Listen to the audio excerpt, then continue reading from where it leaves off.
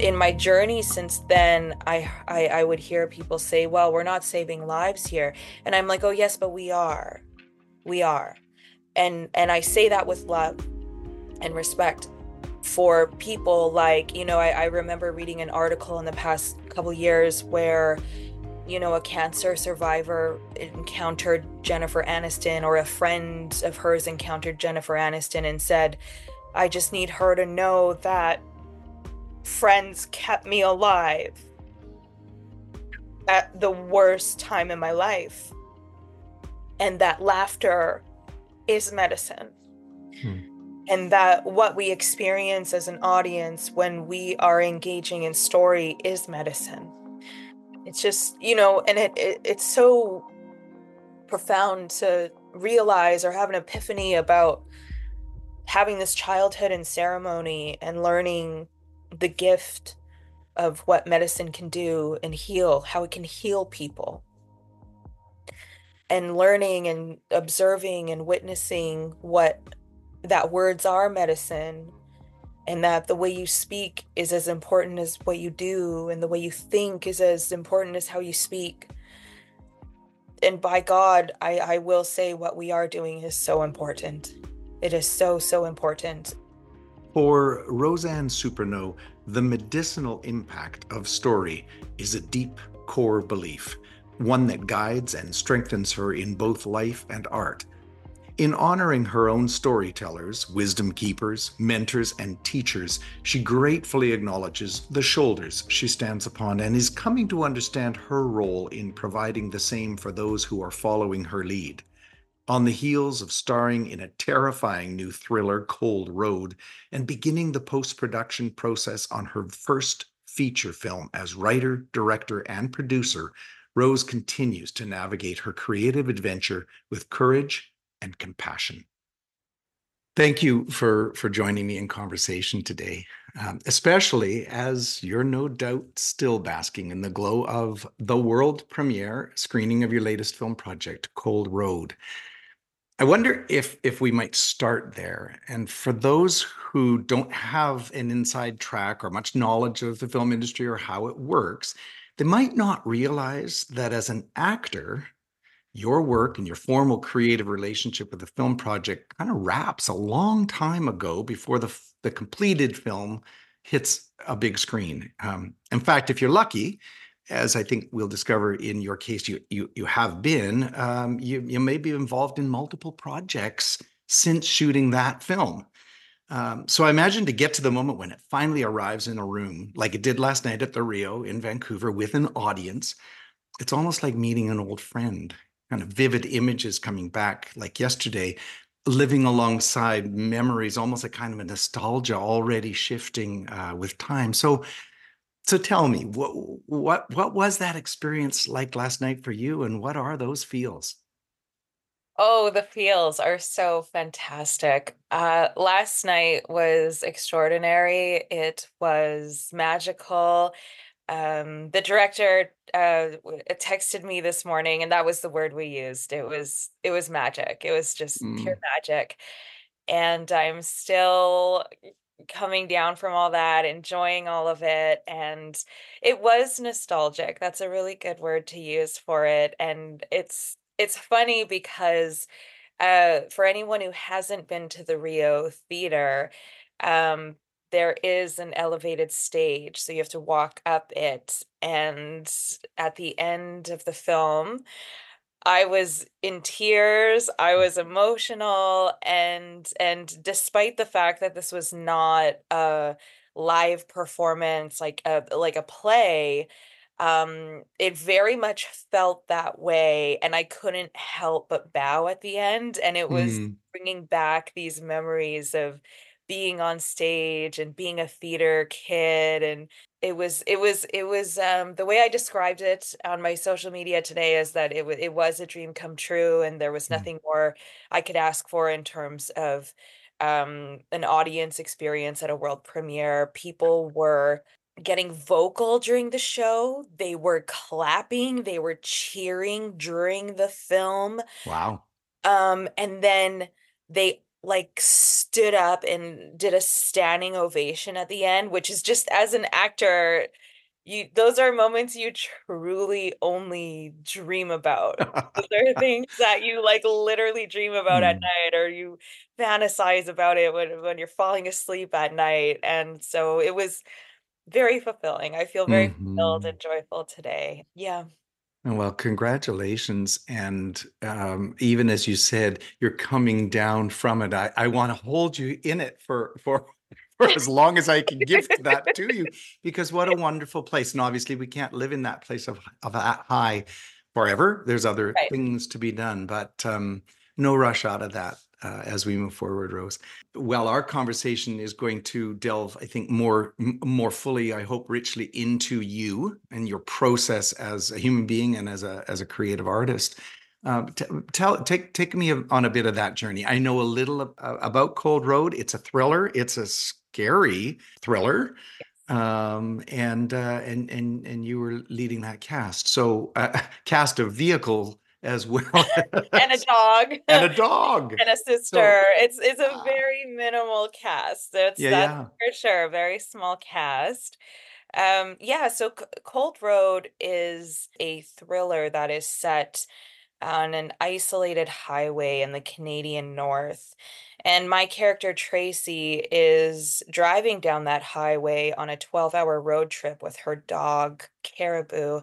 And sorry, in the film his name is Pretzel. His real name is Caribou. And along the way, she's going to say goodbye to her mother on her deathbed, who's on her deathbed. And along the way, a stranger in a semi truck starts stalking her hmm. and playing games of cat and mouse with a semi truck and a little sedan on a highway. And she's running out of gas, and it's Oh, dead of winter, and it's terrifying, as it's meant to be because it's a thriller. So people who do go to see it, prepare yourself. You will be white knuckling the seat throughout throughout the film. And it's a wild ride. And what I really appreciate about what the filmmaker Kelvin Redvers did, he's an hmm. Indigenous filmmaker. He's Dene. He's from up where we filmed around Hay River, which is Treaty 8 and Treaty 11 area. It's right at the boundary of the two, which is Okay. remarkable. And what he did that I really respect, and I love the direction that filmmakers like he and myself are sort of going in, which is how do we tell these like genre-driven stories about Indigenous people without making Indigenous the genre, so to Yeah. speak? So what Kelvin has done is he has taken um, the sort of tropes from really pulpy films from the 70s and 80s, Right. and he put it on the highway, and he just happened to cast an Indigenous woman in the Right. film. It doesn't necessarily, it could be any person who's driving home to go say goodbye to their parents. It's not, there's light themes that touch on, her background, but that's not what the film is about. This film is for everybody. Right. And he's a remarkable filmmaker in that this film is palatable. I think it has universal themes. I think it's something that people all across the globe can relate to. Um, and it's a heck of a ride. Mhm. Like people are so entertained while they watch it, and you could just feel what I loved and what I miss as an actress about doing more theater, because I don't do theater as much as I would like to, because you can feel it when you're on stage. You can feel what the audience is feeling, and sometimes it even informs your performance In the in the live moment, absolutely. Yeah. and I think that's why people like us, we love the theater so much. We love to go to the theater so much. We love to be in theater. And it was exhilarating to sit in the theater at the premiere and to feel the swells of the audience and to feel all these different, because you're just totally going through it with this character. She really goes through it in this Mm. film. And it was in my opinion, and I say this with so much love for a very supportive producer team and cast and crew.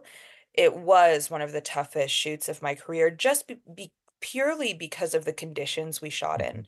Mhm. They shut down set at -40. which means we were still filming in -30.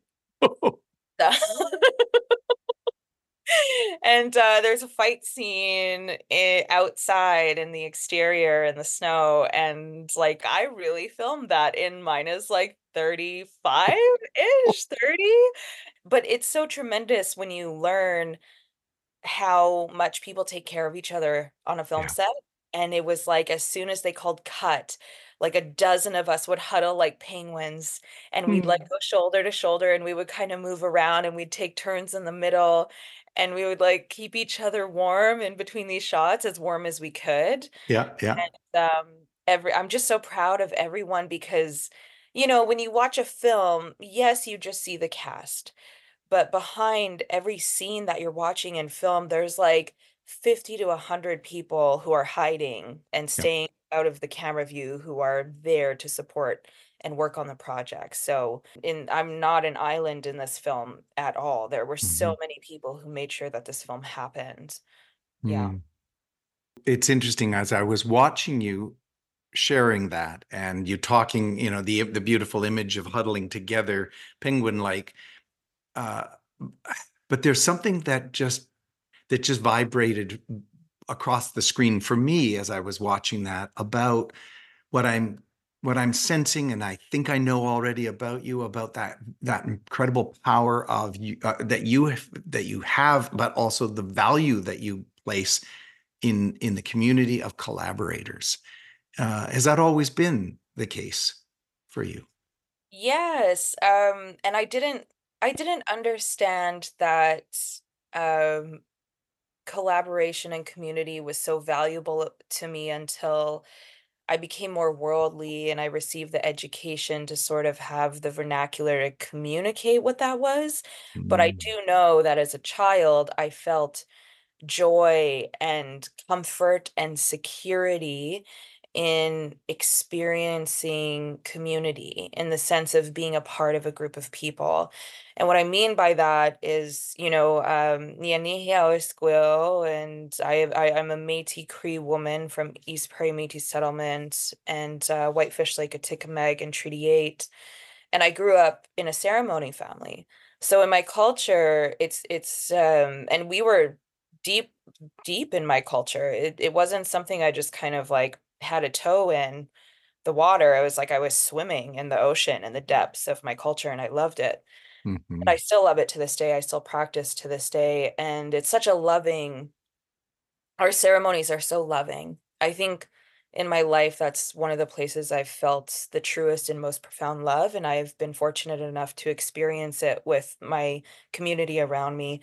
And it's customary in my culture as a child to sit in silence and listen to an elder speak for 4 to 5 hours. I Wow. remember developing this immense patience as a child, especially when we were misbehaving. And ironically, it was a blessing to receive that discipline because when we were being wild or misbehaving, my parents were more likely to invite an elder over and say, "You kids smarten up and you sit down and you listen to this man talk, you listen to this woman talk." Yeah. They would bring these elders into our home, and we hosted ceremony for many, many years in Mm. my childhood. And I remember being like 5 years old and sitting there with my brother. And it's so funny because Native people who are from ceremony world will know what I'm talking about when I know about like 20 different ways to sit because your hips get tired, your legs get sore, and you're constantly shifting your legs and moving, but you're quiet and you're listening and so I did develop like a sort of like supernatural amount of patience as a child, which Well, was not easy at first. And there was sort of a foray into these different types of ceremonies. And I think that patience informed me to become a wonderful student in art school, where I started plugging myself into the performing arts and I plugged myself into playing basketball, which when you're playing games and tournaments is a performance in and of itself. And when I look back and I reflect on those times, um, I remember just being part of a team, Yeah. being part of a community, and loving that. And then when I graduated from art school, um, and even when I was in art school, I had started working as a film actor. So being on set was scary at first, but I quickly made these correlations between the two experiences Uh, where I was like, oh, I understand blocking on set because this is like a play in yeah. basketball. This Yeah. is different than the director coming to me and talking about blocking with me. And we were learning that in school from you as well. And it was very like second nature to me because after I was studying acting with you and directing with you, I was going to practice before. And God bless Santa Shibley for giving me the discipline to wake up at 5:30 every morning when I was a teenager playing Yeah. on her basketball team for morning practices. Because now it's normal for me to wake up at 4 or 5 in the morning when I'm filming a movie. Yeah. And then, going to class, dance class, and going to art, acting, directing class with you, and then going to a game. And like, so the discipline was there, and the culture of being around a team and a community was there. And so it wasn't so difficult. I remember early in my career, people on set would say, like, when did you start? Like, when, and I was like, well, this is my first show. This is my second show when I was a teenager. And they were like, why do you know this? And I was like, well, I go to art school and I play basketball. And they said, oh, okay, okay. And a lot of people in film who have that background, they do tend to excel and do really well. And a lot of them have either some sort of arts or team or like Yeah. sports background. Yeah. Um, but yeah, sorry, I feel like I'm rambling, but I do No, love no, you're not at all. It's really lovely. The images, the image of the strategy. There is the element of competition, obviously, in the sport, perhaps more so, hopefully, than in the art. But when you described that, the image that dropped for me immediately was Shibley drawing a play. That this is the blocking essentially of this moment. If everything goes right, if the improvisation pieces all fall in place. The other thing that you just brought up for me, and again, people listening may or may not have heard that old, probably tired saying around film actors need to learn to hurry up and wait because there's all of these other things going on. But what I was hearing in what you were just saying is that from a youngest age, that you might actually have been learning to slow down and listen and learn, and it'll take the time it takes, but it isn't a negative, it's a positive. Yes, it really is. And it's funny, while you were saying that, I heard my elders who I grew up with and the aunties and the uncles who said 2 ears, 1 mouth, 2 ears. That was like drilled into me as a kid. You have 2 ears, you got 1 mouth, and it's not a coincidence that Yeah. creator did that.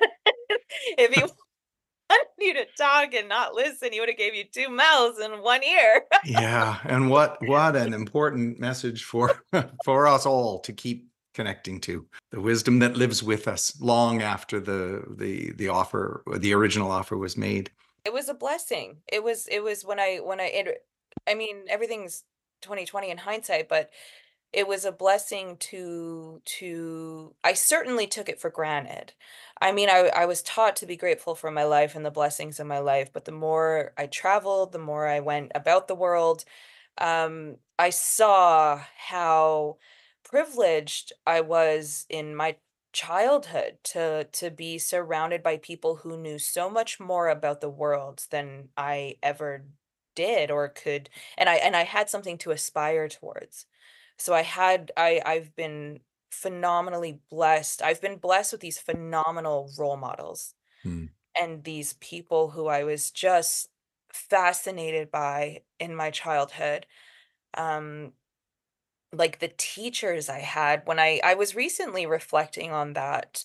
I was recently reflecting on just cycles in my life, and I like to look for patterns in life and to see why things happen the way that they happened. And something I was reflecting on was just how tremendous uh, these people were in my life, and that I think not a mistake, a lesson that I learned. especially in my mid 20s, I would say, and that I think a lot of people learn in their life is that we often feel like the grass is greener on the other side, or we often feel like we're on the precipice of something better than what we have right now or what we've had in the past. And suffice it to say, from my life, I have found that some of the richest people I've met were actually in my past. And I get emotional thinking about it, but it's so true. Some of the best friends I've ever had in my life, I met when I was 6. And it's like, and you hear I'm wary. I have these 2 ears now, but I am wary of what goes in them and Mm, keep, what I keep and what I let go of because, so many people will say things like, this place isn't special. What's so good about wherever we are in life? What's so good about this place? I want to go to this huge metro city. I want to go to this big place. I want to go here and there without realizing. It's sort of like that concept of the diamond in the rough. I remember also in my 20s, I learned from people I was meeting along the way, because I think a lot of people have the misconception of the metaphor of like what the diamond in the rough is about, and people seem to think that it has to do with finding a diamond or a gem of a person amongst a mess or like a mess of mm, people. mhm, But really, what it's actually about, the sort of parable of it is that the person who was searching for the diamond traveled all across the world looking for it. And when they came home and dug at home, they actually found it in their own front yard or their yeah. own yard, their own home. And for me, that has been a lesson I've learned over and over again in my life. Yeah. So I think people will realize they are richer than they think Mm. and they are wealthier than they think with what they have around them. Through this whole conversation so far, even the plot outline of Cold Road, I can't help but think of the verb you brought into our previous conversation when we were talking about your creative journey. You Hmm. spoke of comfort with the concept of navigation. And it just keeps weaving itself around everything that you brought today into this room about the way in which we navigate through the people, the experiences, holding together the things of great value, how we find home. And maybe we need to go away in order to come back to a place of deeper appreciation. Hmm. And so I guess I'm curious around that. You sort of find that frame to be helpful. You said as it encourages you to be adventurous and to really listen to the invitation of the questions: Where am I going today? What am I doing? Who am I being? So can we talk a little bit about navigation as a metaphor for your creative spirit? Yes. Yeah, the conversation we had before, I think it had been talking about finding space and silence on the inside. And ultimately that the journey that I like to start in as the first step I like to take as a creative person is an unplanned step. It's a messy step. It's an unknowing step. And it's funny and it's so great to come full circle with you because you were one of the first people in my life who had taught me to make the leap, to take the jump, to just jump in. And I remember even as an actor, there was a class we had, it must have been when I was about 16, and we were working on monologues.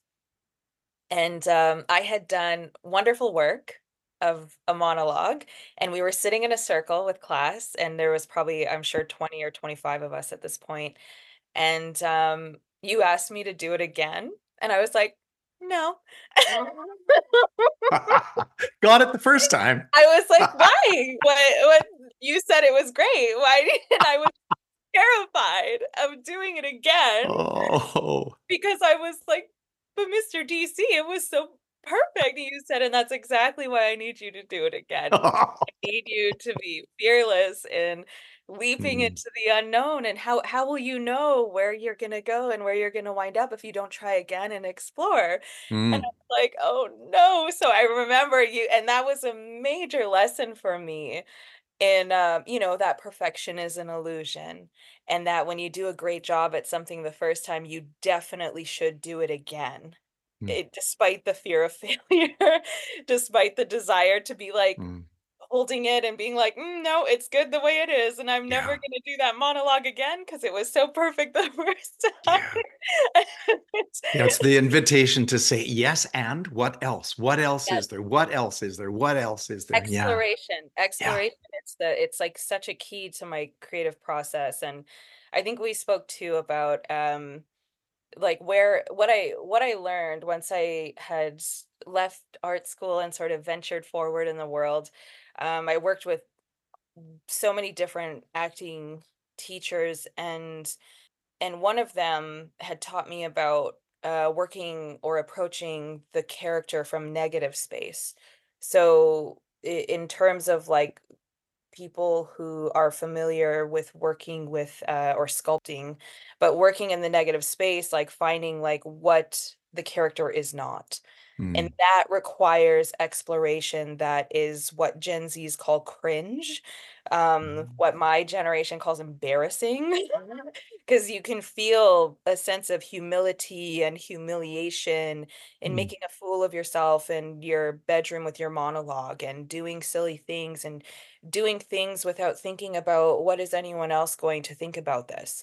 And you can't care. You have to just liberate yourself from that thought of like, what are people going to think? And it doesn't matter because this is the process. mm, This is totally and completely the process. Um, so when I was discovering my work in this way in my early 20s, like late teens, early 20s, I came across this quote, which I still will say to myself to this day, and it's by Michelangelo. And he said, I saw the angel in the marble and carved until I set him free. mm, And when I approach my work, it is as simple as in the beginning of my process, saying that to myself. And thank God for casting directors who understand that.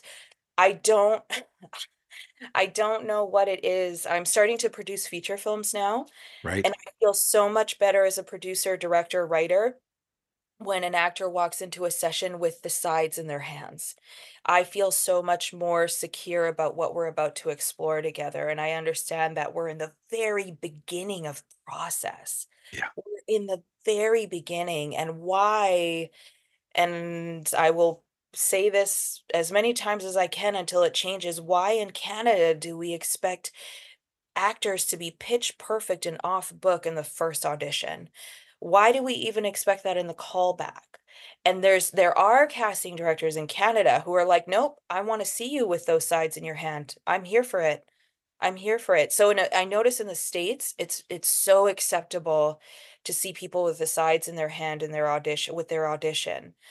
And in the beginning, I think just by going through art school, and when you're a theater actor, you become a unit. You're just a unit. You're like a machine.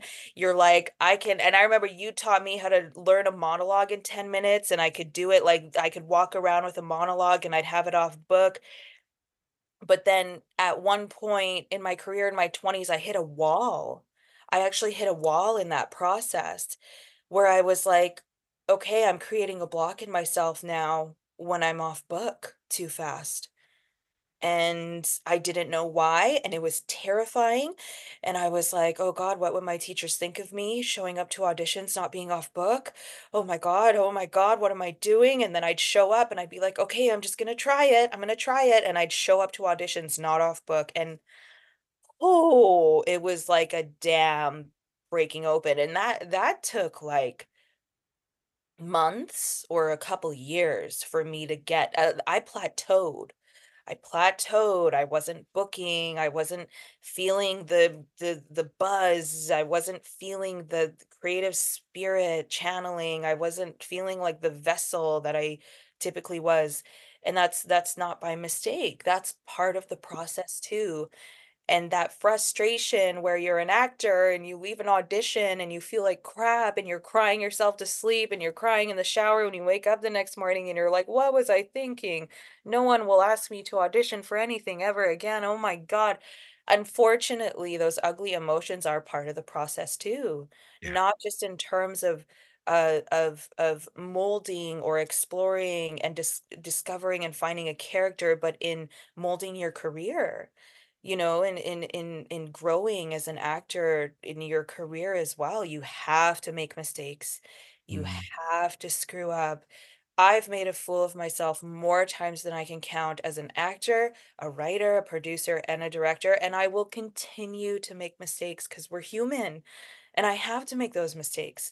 And a late friend of mine who we lost he was way too young. He was a playwright, an actor. He was like the most gorgeous kind of in like thespian and indigenous Mm. artist you could hope for in his work and his craft, and he cared about craft. And one time I was just talking about life, and we were working on a play together, and we were talking about exploration and what we do, and he said, "You're navigating, Rose." Mm. It was like I was searching for a word to describe what I was talking about. He said, "Navigation." He said, "You're navigating." And I was like, "Oh my God." And I just, I still think of him to this day and I miss him dearly. He's a great guy. And his proof also he is proof that you can be on this grind and not realize that you are affecting hundreds or thousands of people. After he passed, the whole community just cried out in grief and in love for this tremendous soul. And I don't think or know that I don't know, and it's not my business to know, but it's like I don't think we realize how much we affect people in this work. And I know he affected me, and so he affected me in a part of the way that I respect and honor any of my friends who have passed is to continue my work with the teachings that I've received from them, even in friendship, you know, Mm. even in friend. And he said it to me so casually, but that was like 7, 8 years ago. And to this day, I talk about myself as a navigator now. Yeah. So I'm conscious of the fact that we've come into a couple of times this zone of your acknowledgement of the wisdom that has been shared with you. What are you hoping that you are paying to the next generation, the Oh, ones that are now looking to you, just as you continue to look to incredible role models, both in your industry, the Tantu Cardinals, yes. Lily Gladstone, just having this incredibly and deserving platform to be able to say, here I am. And so you're here too. You're here now in this position.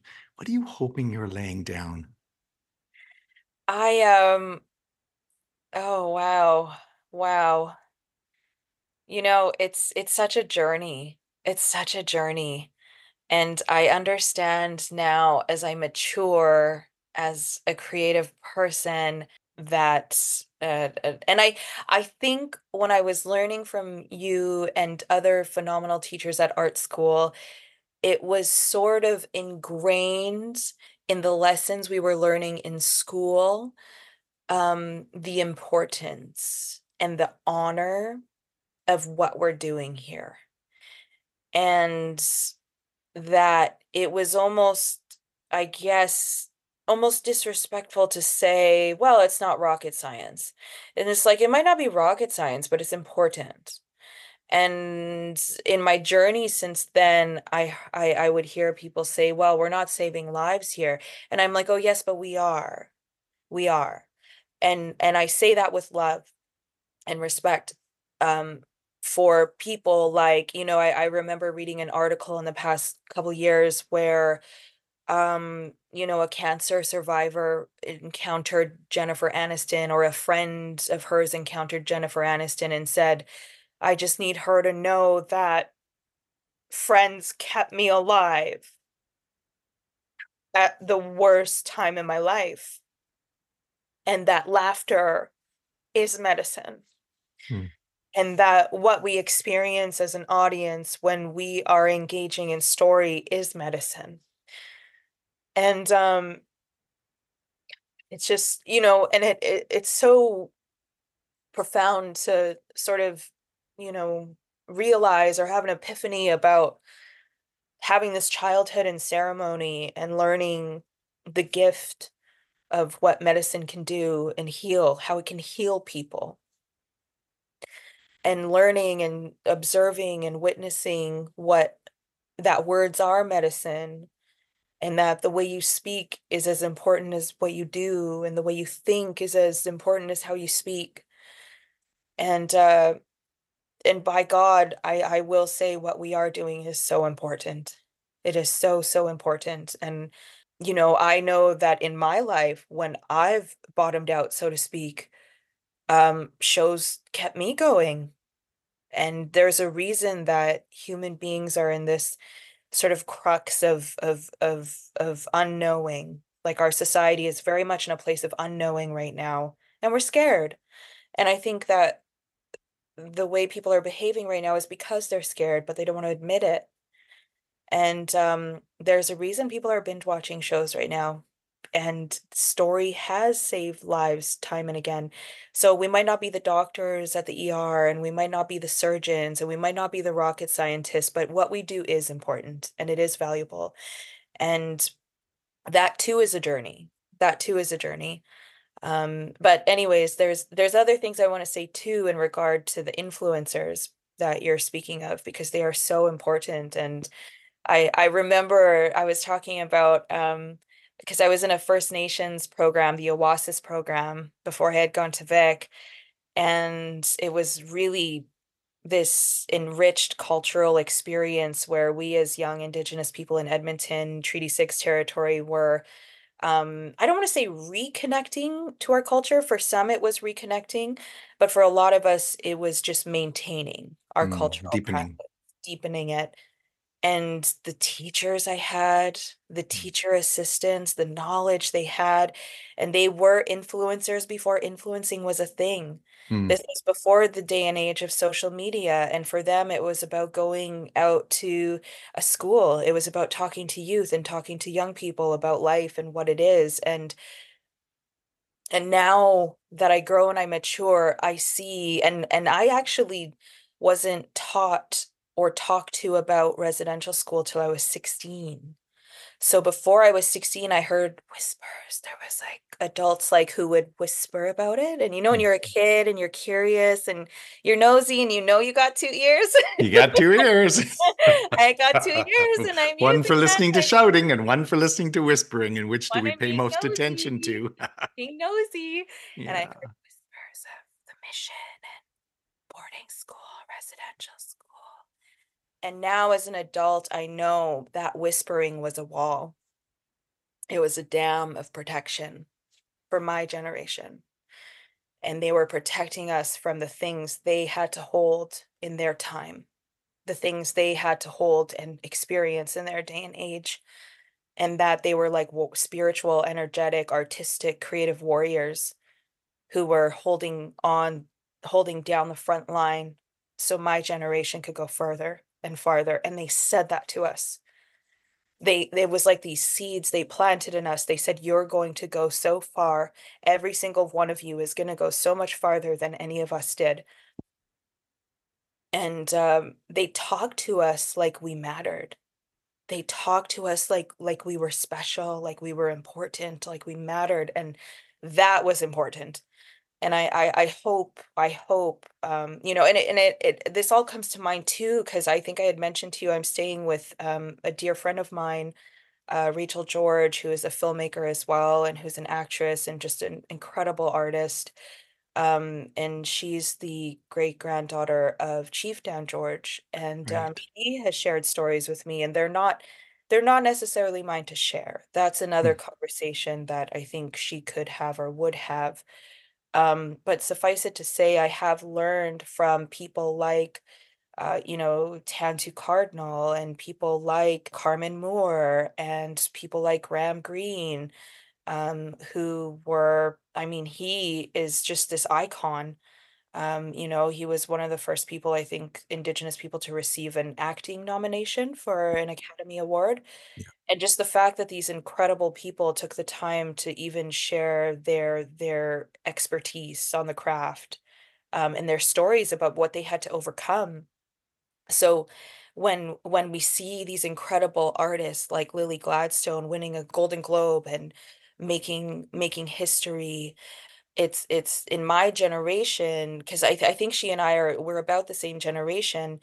I think what our generation does understand and what we are bringing with us, and what she has said as well publicly, is that we are standing on the shoulders of giants. And I know and I feel that in my path personally, and I feel that in my craft, that I'm not an island, and that there are people who came before me and who blazed a trail and who fought.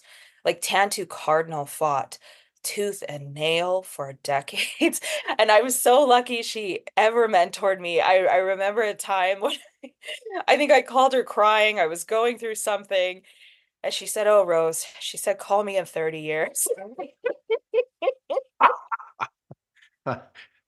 And I tease her about it. I'm like, "Oh my God, do you remember that time I called you crying and you were like," and she said it with love. It was with Yeah. love and with, humor. She was humoring me.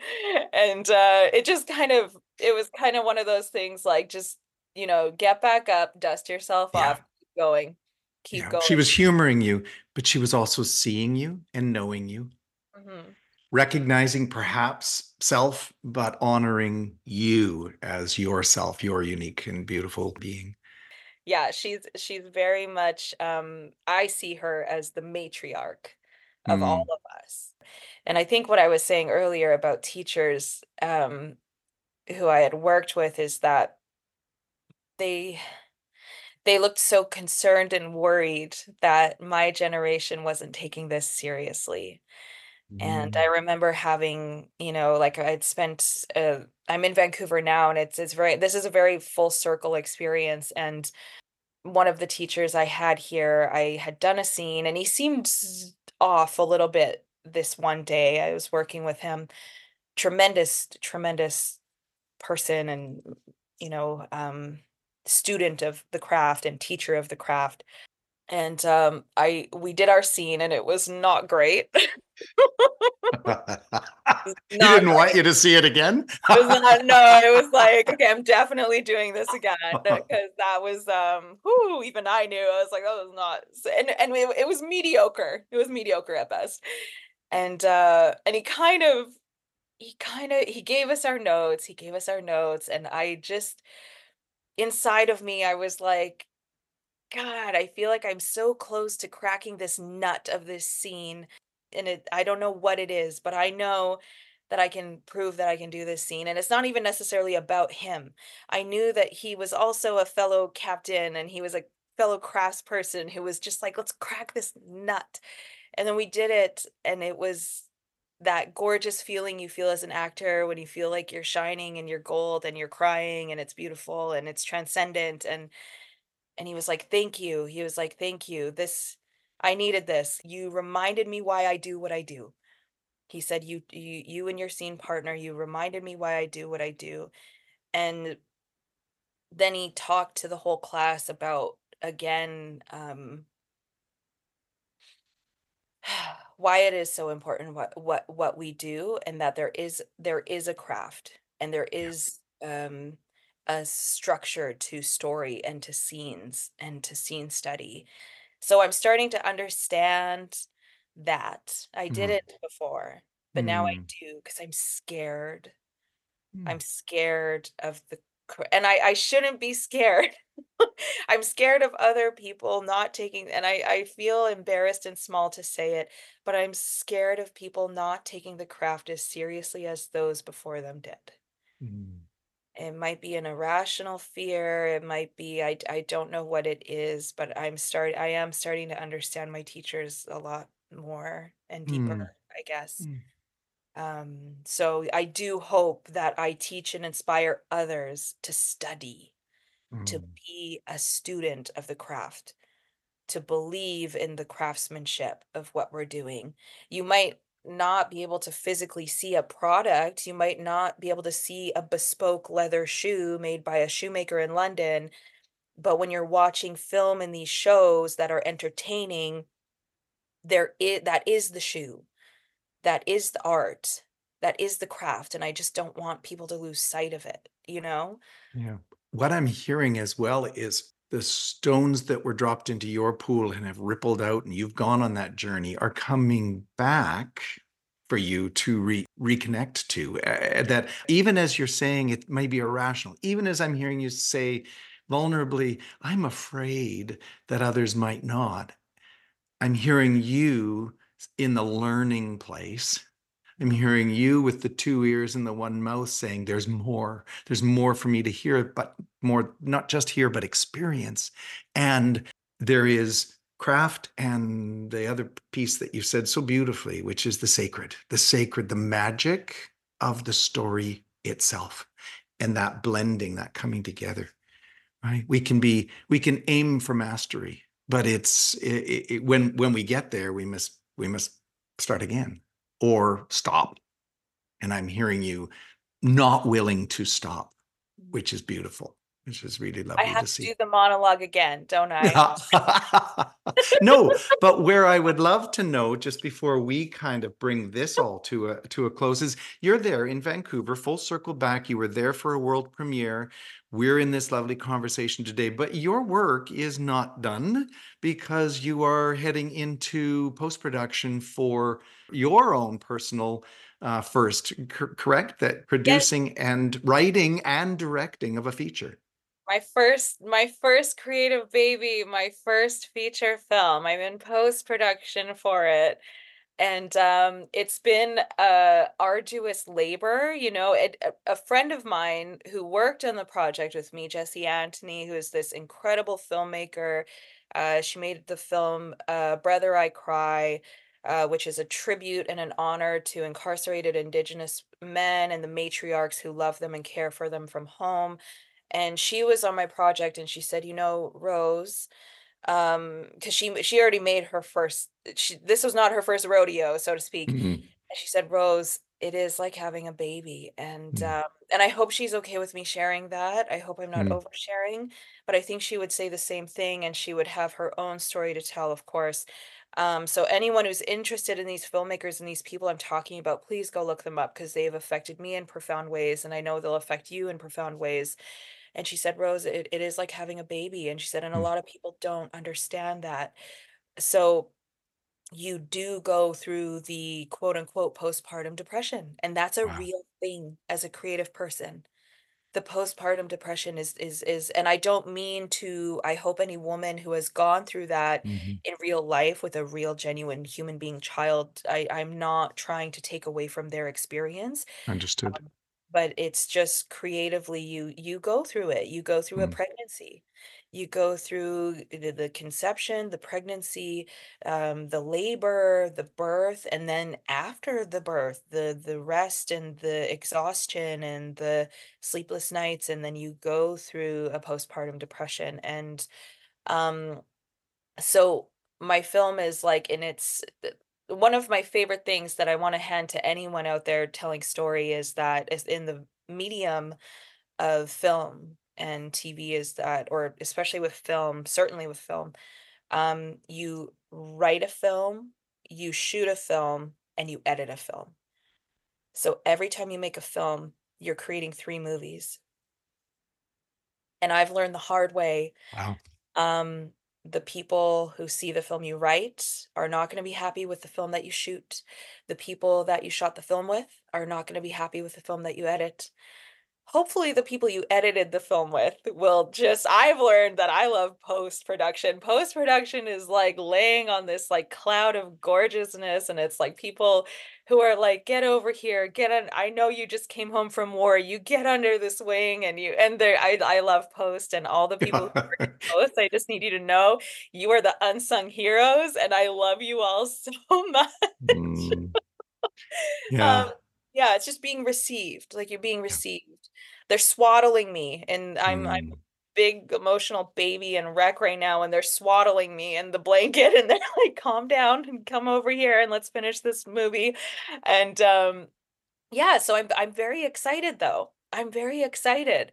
It's a coming of age story. It's about two exes who rekindle their love on the night of their grad in their small town in northern Alberta. Hmm. All hell breaks loose because of it, and they go on a an adventure with their sort of wallflower co-ed crew, and it's a night of debauchery and youthfulness and all those things that we miss and are nostalgic about as adults. And I'm excited for everyone to see it. It was shot beautifully, if I do say so myself, and that means that the DP, Ian Seabrook, was absolutely incredible, and he is so immensely talented. And the performances are there. Thank God the casting worked out the way that I had hoped and wished for. Um, what can I say? I love it. It's my baby. I love it. And it's so typical as a filmmaker to just love what you create. You know how everyone loves their kid and their kid's like the best Sure. player and they know their kid's gonna be in the NHL, and it's like What a lovely place to be in this moment, even as you're acknowledging the need to be swaddled. I so need to be Right? We are swaddled right not now. we are not alone, right? And to juggle. I Yeah. wish, when we were in theater class back in the day, I could not juggle to save my life. And I don't know that I'm a great juggler professionally. I'm trying.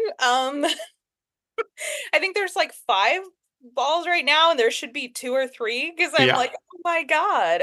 So yeah, but I just love to create, and I just love story, and I love film, and I love theater, and I love what I do, and that's why Mm, I called up my producer mentor after the throes and after the battle, so to speak. And I say that with love because yeah. I think there's over 150 people who made this film come true. So, and I just want them all to know I love every single one of them. But it does feel like battle when you get out of it. And I called my producer mentor and I was like, "Hey," she said, "Hi," and "How are you?" Checked in. And I was like, "Would you believe it? I'm developing my next one." She said, "Yep, you are, because Mm, we're crazy and that's what we do." yeah. You went through the first baby and you had the first, and now you're gonna go make the other baby and you're gonna, Yeah. it's like, Build the family. I'm building my family. But it's Hmm. beautiful.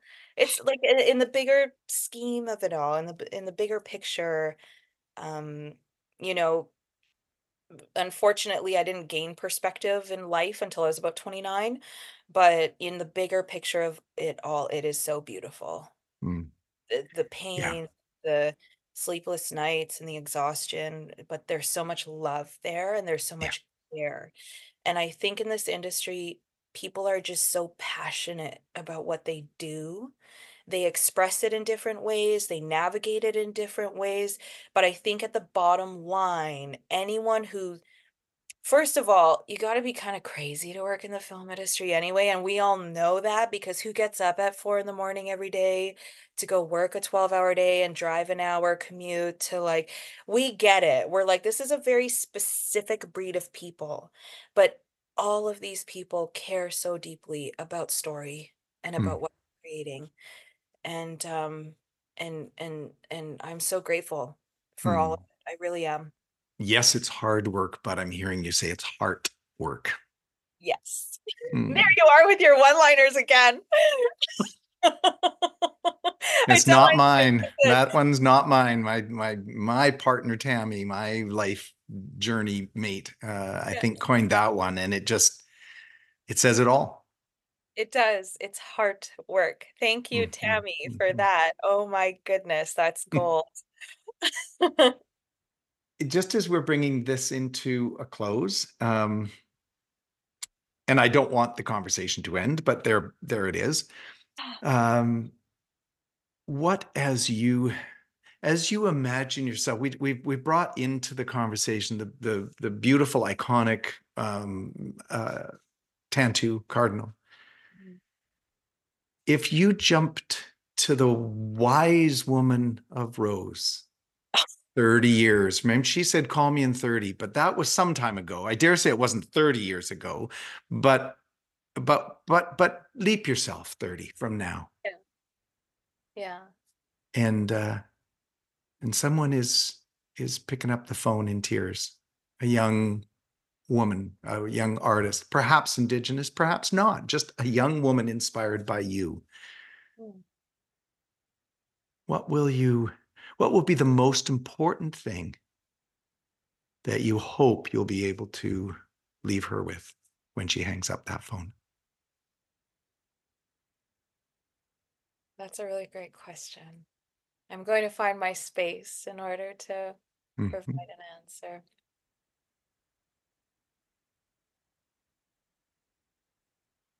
You are the water flowing in the river. And Mm. sometimes that's all you can be. Beautiful. And thank you for bringing your water, your stream, your river into our conversation and into my presence again today.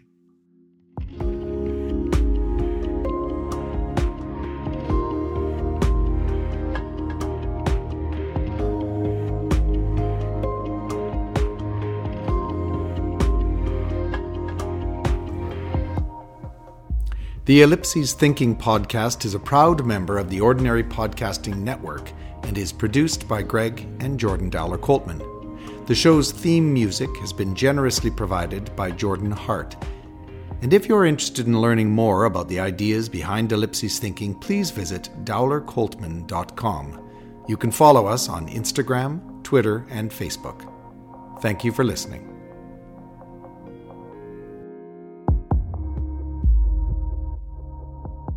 As a resident of Vancouver Island, I wish to acknowledge that I am a visitor on the traditional lands of the Coast Salish people, including the territories of the Snownoas and Qualicum people. The First Peoples have been here for over 10,000 years. Their ancestors still here with us in the sky, the land, the ocean, and all of the beings that share this sacred place. As a settler, I gratefully embrace the opportunities for growth as integral to my personal journey of collaboration and reconciliation as I learn and further support the possibilities that lay ahead. I remain committed to practicing my craft in a decolonized space.